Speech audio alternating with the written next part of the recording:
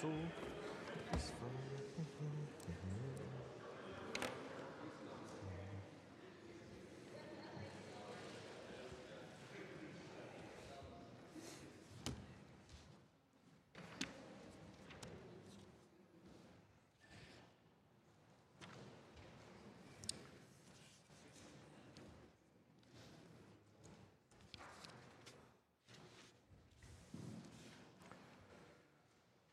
Psalm 16.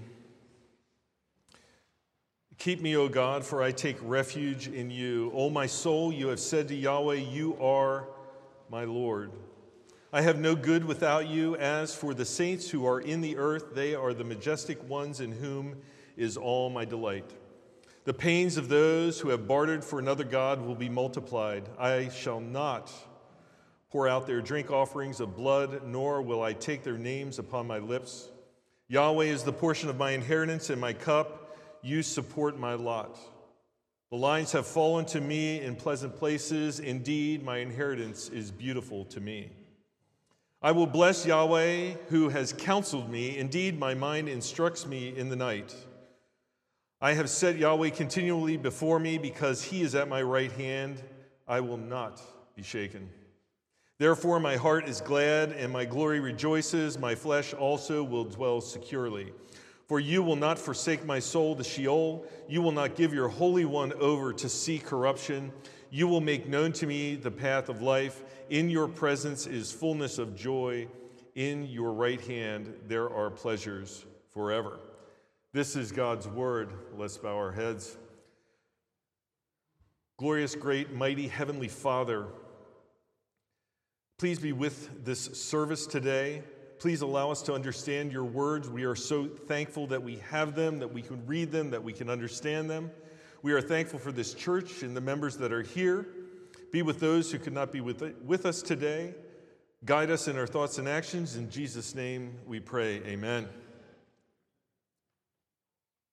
R.A. Torrey, the great biblical scholar of so long ago, once told the story of 4 individuals that were attempting to scale the Matterhorn. In this group of 4 individuals were a senior guide, a less senior guide, and 2 tourists. All were tethered together. If you know anything about the Matterhorn, it seemingly is small compared to the mountains of, say, the Himalayas, yet it is a treacherous mountain nonetheless. If you were to go to Switzerland right now, as a pause before the rest of the story, you will see dotted on the peaks of many of those mountains crosses.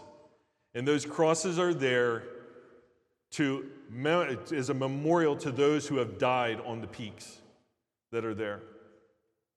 So in this section, as they're trying to get over a particularly treacherous stretch, one of the tourists, one of those that is the unskilled, slips and falls. With that, he pulls the second guide over the side with him.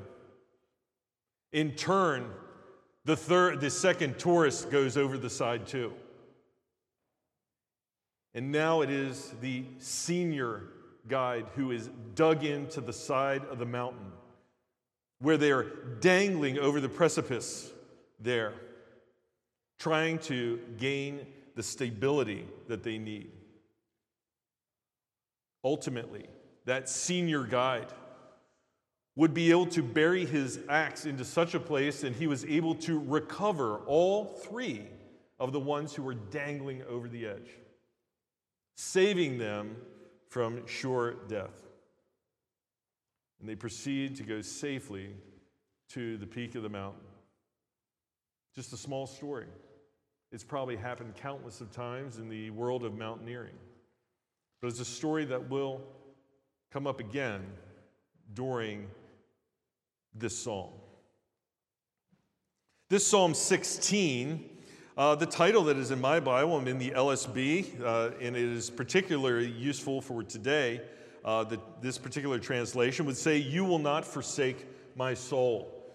Now, the biblical titles that we find within the Scripture have been given there as guides for us and not necessarily part of the original text.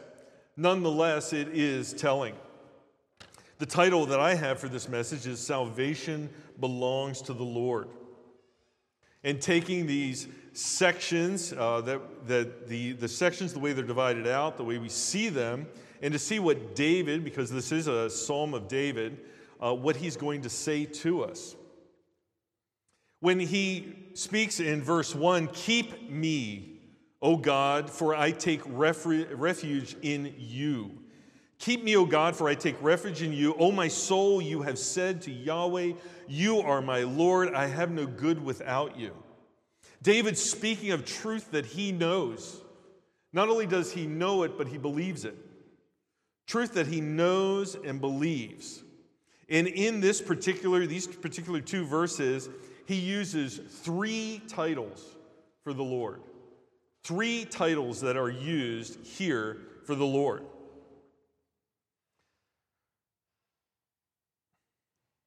First and foremost, where it says, "O God," would be the Hebrew word El.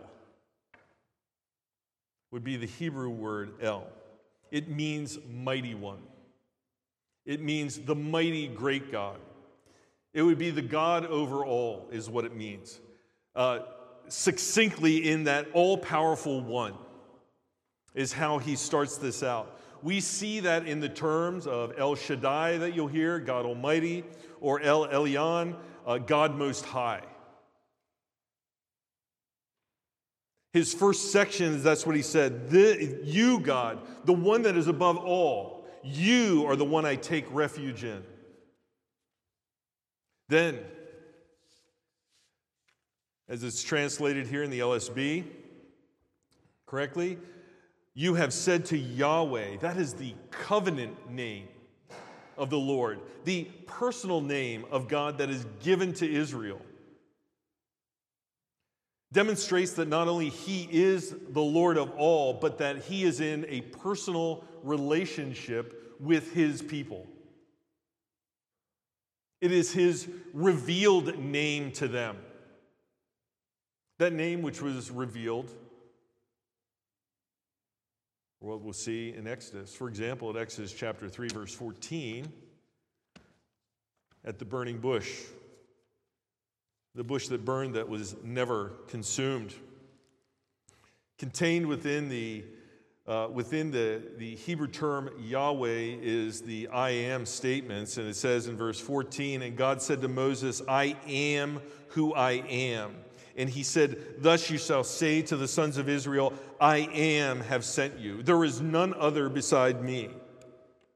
I am the only God there is." There is no more to look at. There's no more to see. Particularly useful for Moses with his father-in-law, who happens to be a pagan and having come out of Egypt, who worships pagan gods and idols. I am. There is none beyond me, above me, besides me. And then the next term that is used is Adonai, which means Lord. Adonai, which means Lord, which means master, which means owner. It gives the idea of both authority and ownership over something. So we see here that these three terms that are used, that he identifies God as the great and mighty God over all things, that he identifies God as the one who is in the covenant relationship with his own people, who is not only has revealed himself, but has revealed himself to the degree to be known who he is. And then he also identifies him as Lord and Master over him. That's how David starts out these first two verses. This is who God is, identifying the only righteous, mighty, holy God who owns all things. The one that not only is so great and so far and so mighty, the one whose robes fill the throne room, whose glory fills the throne room of heaven, who the foundations of all that there is shake when he speaks, that this God is the one who has made himself known to the people that he saves. There is no one like him, or no thing like our God. This is the God who David says here, I take refuge in you. You are like the song that Martin Luther takes off, the fortress. I take refuge in you. I seek you out. This is where I find my safety. My safety from all those things that are pursuing me, my safety from all those things that would seek to take me away from you. That when he says, "Oh, my soul," that you are that one that protects all of me. That David is putting his entirety of his trust in God, even as a sinful man. He is putting his trust in God to sustain him, to see him through whatever he has or whatever comes to him. It would be that statement that David trusts the Lord with the entirety of his being. The entirety of his being. David has looked to the world, as his son will do, Solomon, in much greater measure, has looked to the world and has found what man has to offer and has found it to be wanting, to be unsustaining, to be non-life-giving. He has seen that to put trust into men is to put trust into a faulty system. It is to put trust into people that are ever-changing, that break their promises and their covenants. People who are fully changeable, and he is saying that God himself is fully unchangeable, is the same yesterday, today, and tomorrow, and forever. It is the trust that he has, the refuge that he finds in the God who speaks, and stars are formed and mountains are melted.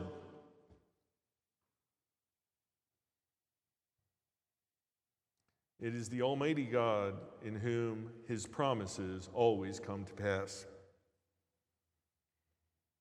This is where David finds his refuge in what we would refer to as that strong and mighty fortress, that strong and mighty mountain that is God. You find these mountain references with God too, is because they're huge, they're massive, they're unscalable. You have those feelings about God, those images about who God is. Furthermore, David realizes that any good that he has is only found in the Lord. There are no good works outside of God and outside of being found in God. There are no good works done by anyone who is not found in Christ Jesus. I've said it before. You can build all the hospitals in the world, but if you're not found in Christ Jesus, they are not good works. They can save people in this life, but they are not good works. Without Christ Jesus, there is no good to be done. Romans chapter 3, verse 10 tells us that as it is written, there is none that are righteous, not even one. Romans 7:18. Romans 7:18.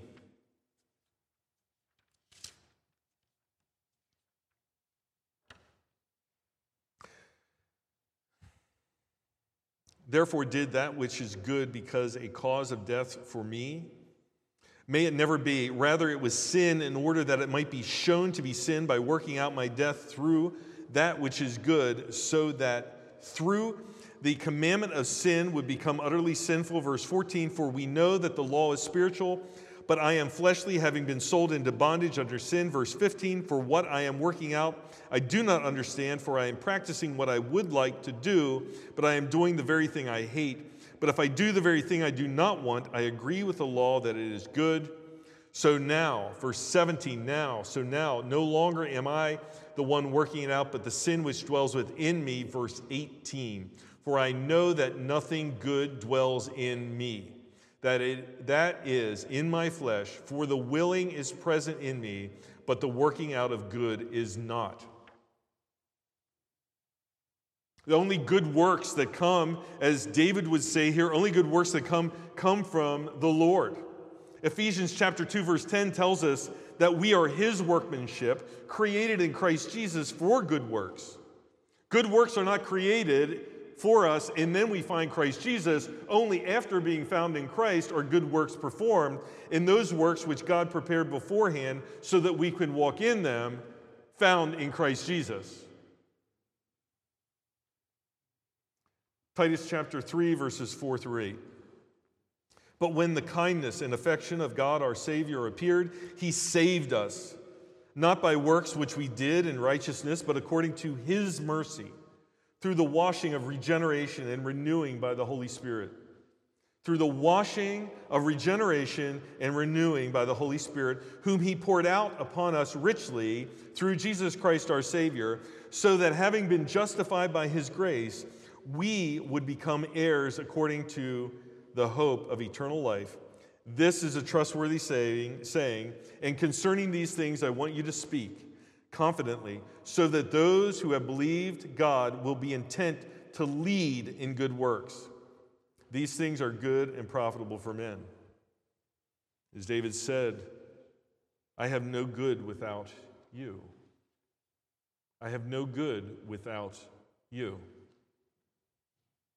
It is a hard statement for people to hear. That without Christ Jesus, there is no good works that you could possibly do. You're kidding yourself if you think there are. All those works that are done without Christ Jesus are done from a place of pride. I want to be seen by somebody. I want to feel better about myself. I want to alleviate my guilt. And they are all folly, and rust and moth will decay them away. When David then continues in verse 3 and verse 4, the delight of the saints, as for the saints who are in the earth, they are the majestic ones, in whom is all my delight. These ones who follow the Lord, who live and trust in what God is doing, even if faultily, or with much fault they do that, trusting in God's promises, looking forward to the fruition of his promises. These are the ones in whom David delights. These are the ones he is in unity with. These are the ones who look to what the patriarchs told, what the prophets foretold. They are the ones that look to the promises of Genesis 3:15, that God will be making it right, and they trust that it will come to pass, even if it is not, for David's example, in his lifetime. Trusting that these good things that God has promised will come to pass. These are the ones whose full faith and trust is in the Lord. They delight in God. They delight in God in his commandments. They delight in God in his commandments. They don't see God's commandments as chains that bind them, but in reality, his commandments are those things that free them from the bonds of this earth. They find joy in not only knowing God, but knowing about God and knowing these characteristics about God. They persevere through the trials of life with both joy and wonder at the work of a God who saves. They trust in God because it is God that said it.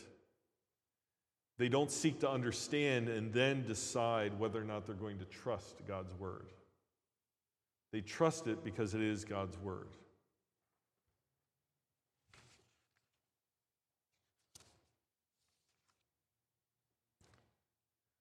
They seek out righteousness, not self-righteousness, but they seek out righteousness, holy living, to glorify God, even if they stumble along the way. Verse 4 says, the pains of those who have bartered for another god will be multiplied.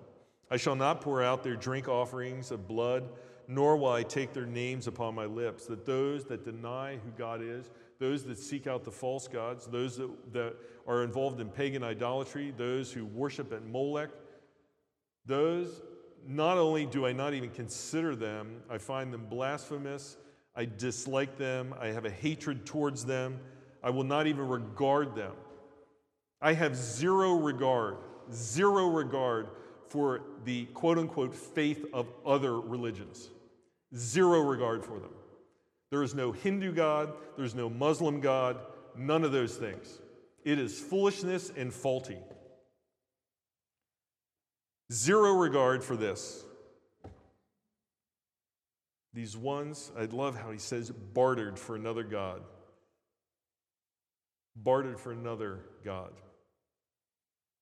They've traded away what is good for what is faulty. They've traded away for what is truth for what is false. They've traded away the great God for a God of their own making.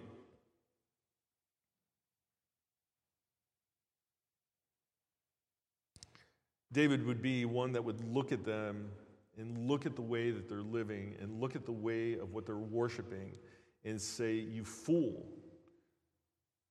what will happen tonight when your life is demanded of you?" What will happen to you that you've bartered away all that you have to follow something falsely, made with the hands of man?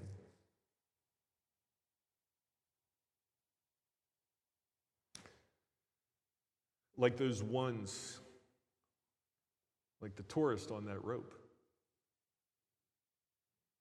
dangling over the precipice, hoping that the guide is dug in at the top of the mountain, hoping that he will not fall because life is flashing before his eyes, hoping that that guy was able to plant his axe deeply into a solid foundation so that they will not fall.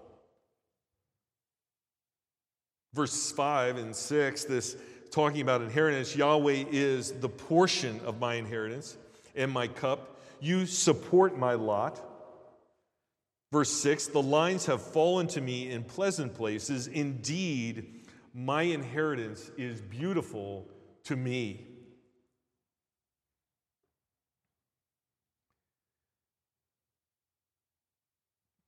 There is a teaching that sometimes goes out there. You'll hear it sometimes. People will say things like this. Well, you know, in the Old Testament, they didn't have a lot of belief in the afterlife. They didn't really talk about that much. Well, I would point you to this. He is talking about something more, which he's going to talk about greater here in just a little bit. But David certainly understood that there was more than just this life. That there was something more, because he trusts in what God says. He trusts when the patriarchs hear that they are going to their ancestors, that they're not fading away into nothingness, that they weren't just material, that there's something more that is there. He is looking forward to this inheritance that he will receive that is both eternal and massive in what its scope is, that it's fully sufficient. Not only is it fully sufficient, but has been lavished, will be lavished upon him. If we look to 1 Peter chapter 1, so David is back here. We want to remember when we're talking about this, David's back here on pre-cross, looking forward to a cross that's coming, looking forward to a Savior that has not yet lived on the earth, right? So he is seeing the shadows of things, trusting in the cross that is coming, the Savior that is coming, the anointed one that will be here. So we are going to 1 Peter, so the anointed one has come, the anointed one has gone to the cross, as Colossians says, has taken the sin of all those who will be saved, has nailed it to the cross, has risen again, and has ascended to the throne.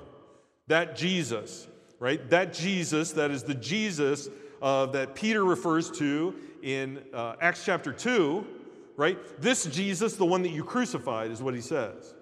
That this Jesus was the one that David was looking forward to. Now, when we look at Peter then, talking about inheritance,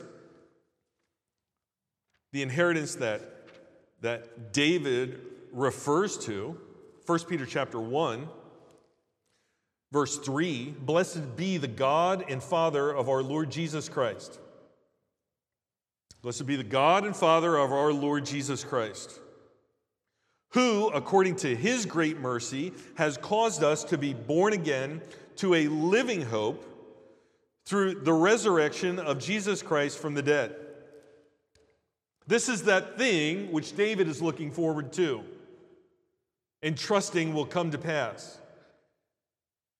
Trusting about Jesus who is coming, the anointed one. So we have a living hope in the resurrection of Jesus Christ from the dead to obtain an inheritance incorruptible, undefiled, and unfading. Unlike any inheritance that anybody's ever received on this earth. Incorruptible, undefiled, unfading. Having been kept in heaven for you, who are protected by the power of God through faith for a salvation ready to be revealed in the last time. In this you greatly rejoice, even though now, for a little while, if necessary, you have been grieved by various trials.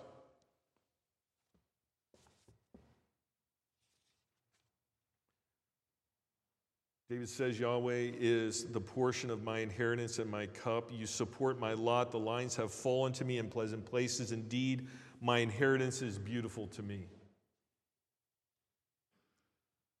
Incorruptible, unfading. This thing that you keep for me, this thing that I trust in you, when you said you will make all things right, that essentially what we see in the beginning of the book is the Garden of Eden, and then it is defiled by the sin that men bring in. And then at the very end of the book, what we see is a remaking of this garden itself. David trusting that these things will come to pass, knowing that eternity lays before him in a world that is quickly fading. He trusts in the eternality with God, who not only saves, but saves completely. David doesn't, and we don't keep that salvation as a card that we stick in our pocket. I hope I don't lose it. Maybe I'll get it laminated so nothing happens to it. Right? God is the one that keeps it, not us.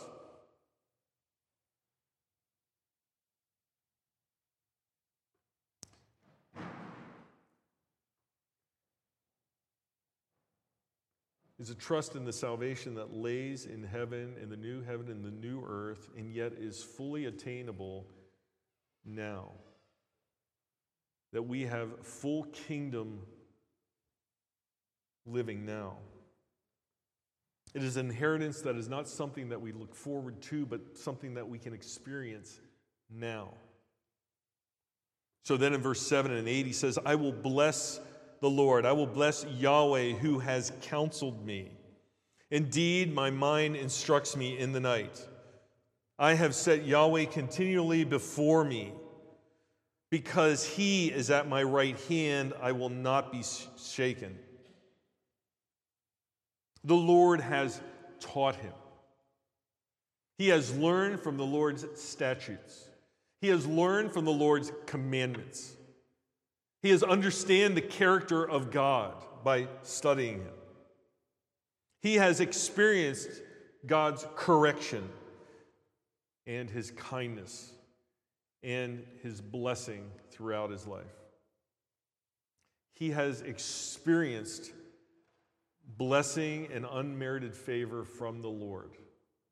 Not because of who David is, but because of who God is.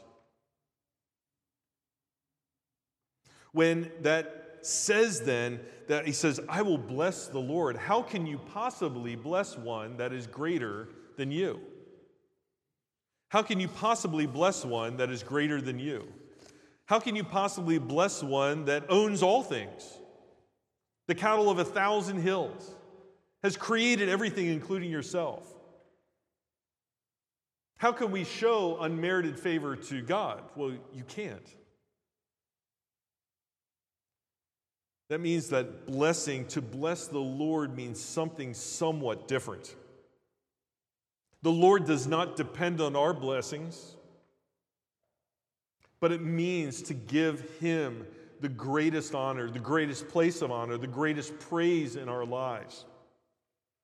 We praise and we honor him for who he is, what he has done, what he continues to do, and what he will do in the future. Psalm 103 gives us a great guide for this.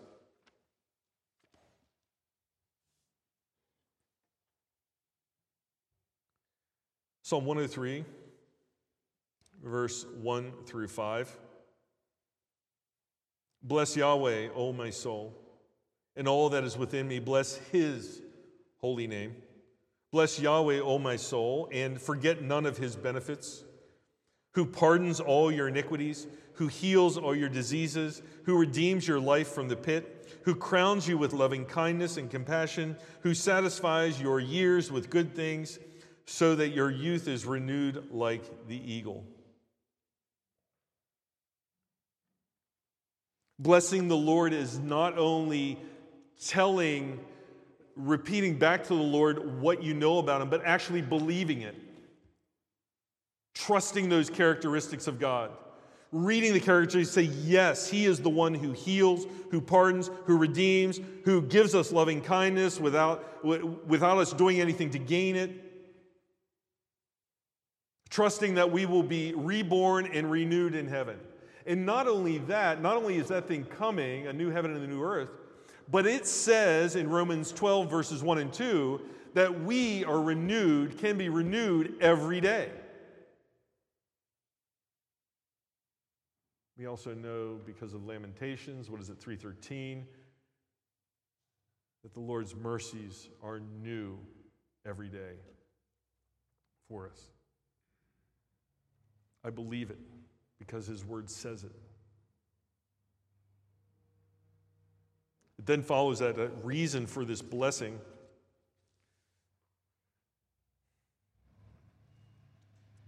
Not only has David saying to bless the Lord, but not only has he found these things out, not only is he choosing to honor the Lord, but he's stating a fact about God. That the Lord God is David's guide for life, not only guide for life, but more than a guide. He's more than the guide on the Matterhorn. He's more than just somebody that you follow. He's not one way of living amongst many other competing ways. He's not a God amongst many. His commandments and ways are more than just a suggestion for living. God is life itself. He is the life giver and the life sustainer. Yes, you may drink a protein shake today, eat dinner to sustain your life for today, but I will tell you that God holds every single atom that is in your body in place right now.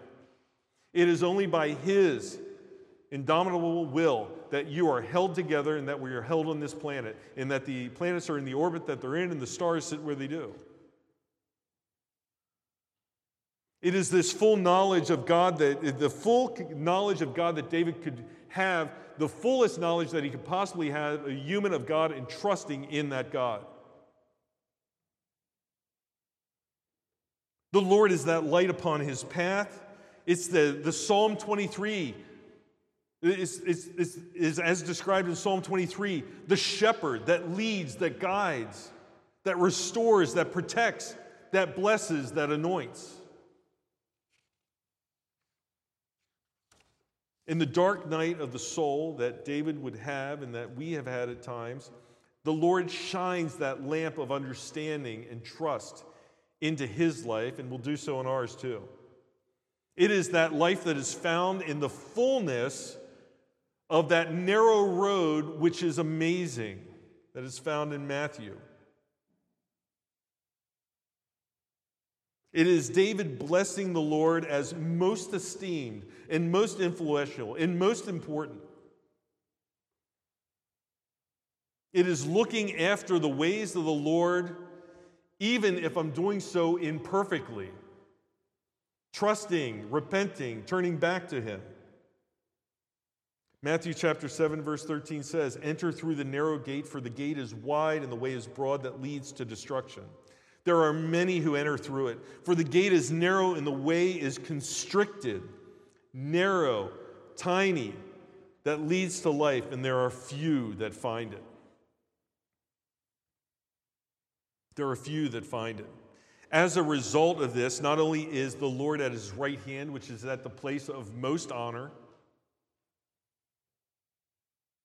it is not that the Lord is below him, but David is using a term that would be understood in this time, that to have somebody at your right hand is that thing that you look to, that advisor, that one that you follow, that one that you trust implicitly. And therefore, nothing can shake him. It says, I will not be shaken. I will not be shaken. Now, this leads to the last three verses, which are, well, let's see. Verse 9. Therefore, because of this, therefore, that conjunction, therefore, my heart is glad and my glory rejoices. My flesh also will dwell securely. I could stop here and say, does your flesh dwell securely, or do you worry for your flesh right now? Does it dwell securely knowing that God is in heaven and has ordained the entirety of your life, and that found in Christ Jesus you will be saved? Do you dwell securely in saying that I pray for this thing, I wish this pain in my knee would be gone, but if you choose for me to keep it, I know that is best for me because you have chosen to allow it to remain. Dwelling securely is knowing that I can pray for certain things, and if God does not give it to me or take it away from me, that it is for my best. We were talking in Sunday school today about this, that we know that when you ask of the Lord, when you pray to the Lord, there's the passage in Matthew is, what father would give a snake instead of an egg? Or a scorpion instead of a fish? Well, quite frankly, sometimes when we pray, we're asking for scorpions and snakes. And God is graciously not granting us those things and giving us what we need by his will for our good. So I will not be shaken, and look there, my flesh dwells securely, knowing that God is unchangeable, immutable. It is the same yesterday, he's the same yesterday, today, and tomorrow. My flesh will not be shaken by whatever happens because I can look to the Lord, because it says up here, he's my refuge. There are none like him. There is no good without you. He is the one that has this inheritance for me. That he is holding it for me. He has my salvation fully in his hand, that he graciously doesn't allow me to keep that card, because I would surely lose it. My flesh will dwell, will live, more than exist, will live, graciously and joyously, securely, knowing these things. Now we get this verse in verse 10. Now all the verses were good up to this, but verse 10 is particularly special. Verse 10 is where we find the second, if not third, prophetic verse in the Psalms up until this point. We find it talking about the Son. The obvious one is Psalm 2. The shadowed one is Psalm 8. And then we get this clarity in Psalm 16. He says, "For you will not forsake my soul to Sheol. You will not lead me to somewhere abandoned, not Abaddon. It won't be there. I will see the heavenly kingdom. I will be at a place where I can take my crown that I've been granted here on this earth, and I will cast it before your feet."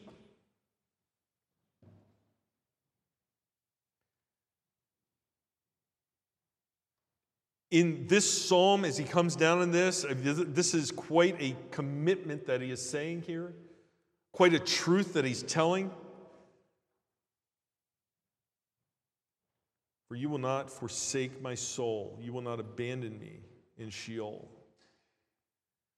And he knows this because he now gives a messianic viewpoint from this. You will not give your Holy One over to see corruption. Now, there are some that would believe that this is speaking to David speaking of himself. But I only need to look at the hermeneutic that is found in the New Testament. Both Peter and Paul talk about this particular passage. Acts chapter 2, verse 25 and 28, and then 31 is where Peter brings this passage out in his sermon at Pentecost. This amazing sermon at Pentecost. He also exposits Joel chapter 2, Psalm 132, and Psalm 110 in this his sermonic call to believe in Jesus. But there in Acts chapter 2, verse 25, for David says of him, I saw the Lord continually before me, because he is at my right hand, so that I will not be shaken. Man, I just want to go back to that verse now about that not shaking. Notice how he's wrapping that in there, how he's wrapping Psalm 16 in there. This one that is my right hand, I never take my eyes off this one that is here, right? In verse 26, therefore my heart was glad and my tongue exalted. Moreover, my flesh also will live in hope, because you will not forsake my soul to Hades, nor give your Holy One over to see corruption. You have made known to me the ways of life. You will make me full of gladness with your presence. Proclaiming David's prophetic words here as he works down here into showing them that this is Jesus, this one whom you crucified. The result is verse 37. When they heard this, those who were listening, thousands, they were pierced to the heart and said to Peter and the rest of the apostles, men, brothers, what should we do? Repent, and each of you be baptized, receive the Holy Spirit for forgiveness of your sins, so forth and so on. And then in Acts chapter 13,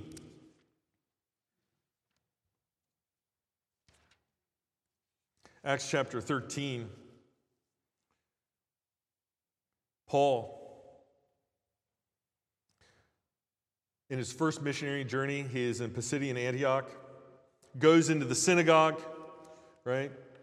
There's the idea that visiting rabbis will be given a chance to speak, and what does he speak from? He uses this psalm, verse 34, but that he raised him from the dead, no longer to return to corruption. He has spoken in this way, I will give you the holy and faithful loving kindness of David.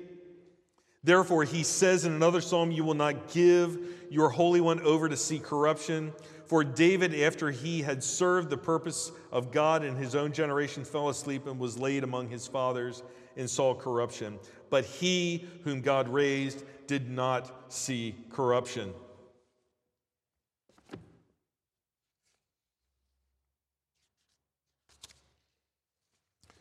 David in this Psalm 16 says, then you will make known to me the path of life. Not only will make known, but is making known the path of life. In your presence is the fullness of joy. In your right hand there are pleasures forever. This complete, overwhelming trust in the Lord, a person that is being renewed every day and knowing more and more about the Lord, one that is seeking to give his body over as a holy sacrifice and living in such a way that's pleasing to the Lord, even as he does so as a sinner, but trusting that the Lord will not forsake him in Sheol, and because his Holy One will not see decay. This same psalm should ring true in our lives. We should find that preservation, refuge, trust in the inheritance that is found in the Lord, to not be shaken, to delight in the fellowship with fellow believers found in Christ Jesus. We praise those who praise the Lord and deny those who deny the Lord. Christ is that giver of the eternal and everlasting inheritance, something that we can't imagine. As Ephesians say, this grace that has been lavished upon us over in abundance that we can't even comprehend, that we will spend an eternity trying to comprehend the machinations behind it, those things into which the angels themselves long to look. Found in Him, we should bless and seek to give honor and glory to God in all that we do. Whether we're making a grilled cheese sandwich, going to work, changing the oil, vacuuming the house, mowing the grass. Glorifying God in all that we do. Glorifying God even as some of our members are in a hospital bed as we speak. Knowing this in our heart is glad and rejoices in the Lord that has taken death out of the equation. Knowing that we are secure and found in Him, and then that takes us back to the story in the beginning. That one guide who is dug into the side of the mountain with 3 that are dangling below him. Or like that first Adam that we had, as R.A. Torrey would say, that first Adam that led us into sin and pulled us off towards the abyss. Yet it's the second Adam, that is Jesus, that is dug into that side of the mountain, that is pulling us up, that pulls us up on that rope and pulls us up and secures us away from that danger, that pulls us up and places us firmly on the solid rock that is Him.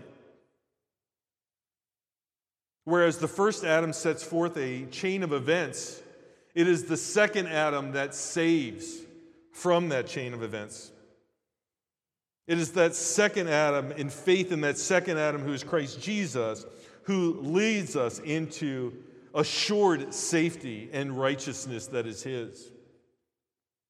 That we can have the fullness and joy of life knowing our Savior and knowing that we will see our Savior. That we could proclaim, like Paul does, that through Christ there is the forgiveness of sins, and that everyone who believes in Him is freed from those sins. My hope then is that in nothing less than Jesus Christ and His righteousness. And I would ask that if you don't know Jesus, that please see me or any one of the numbers afterwards, and I will tell you all about the Savior, the only one that saves. I will tell you that you can only have forgiveness of sins in Him, that you can only have salvation in Him, that you cannot work for it, but He is the free giver of salvation. It is all of Christ for all of life. Let's pray. Lord Jesus, thank you for this psalm. Thank you for your servant David, that these words are recorded by him, that we could learn from them, that Scripture is fully sufficient to reprove, rebuke, to instruct, to assure, to show us the true hope that is found in you, Jesus. We ask that you be with us throughout this day. In Jesus' name we pray, amen. And we are going into a time of communion.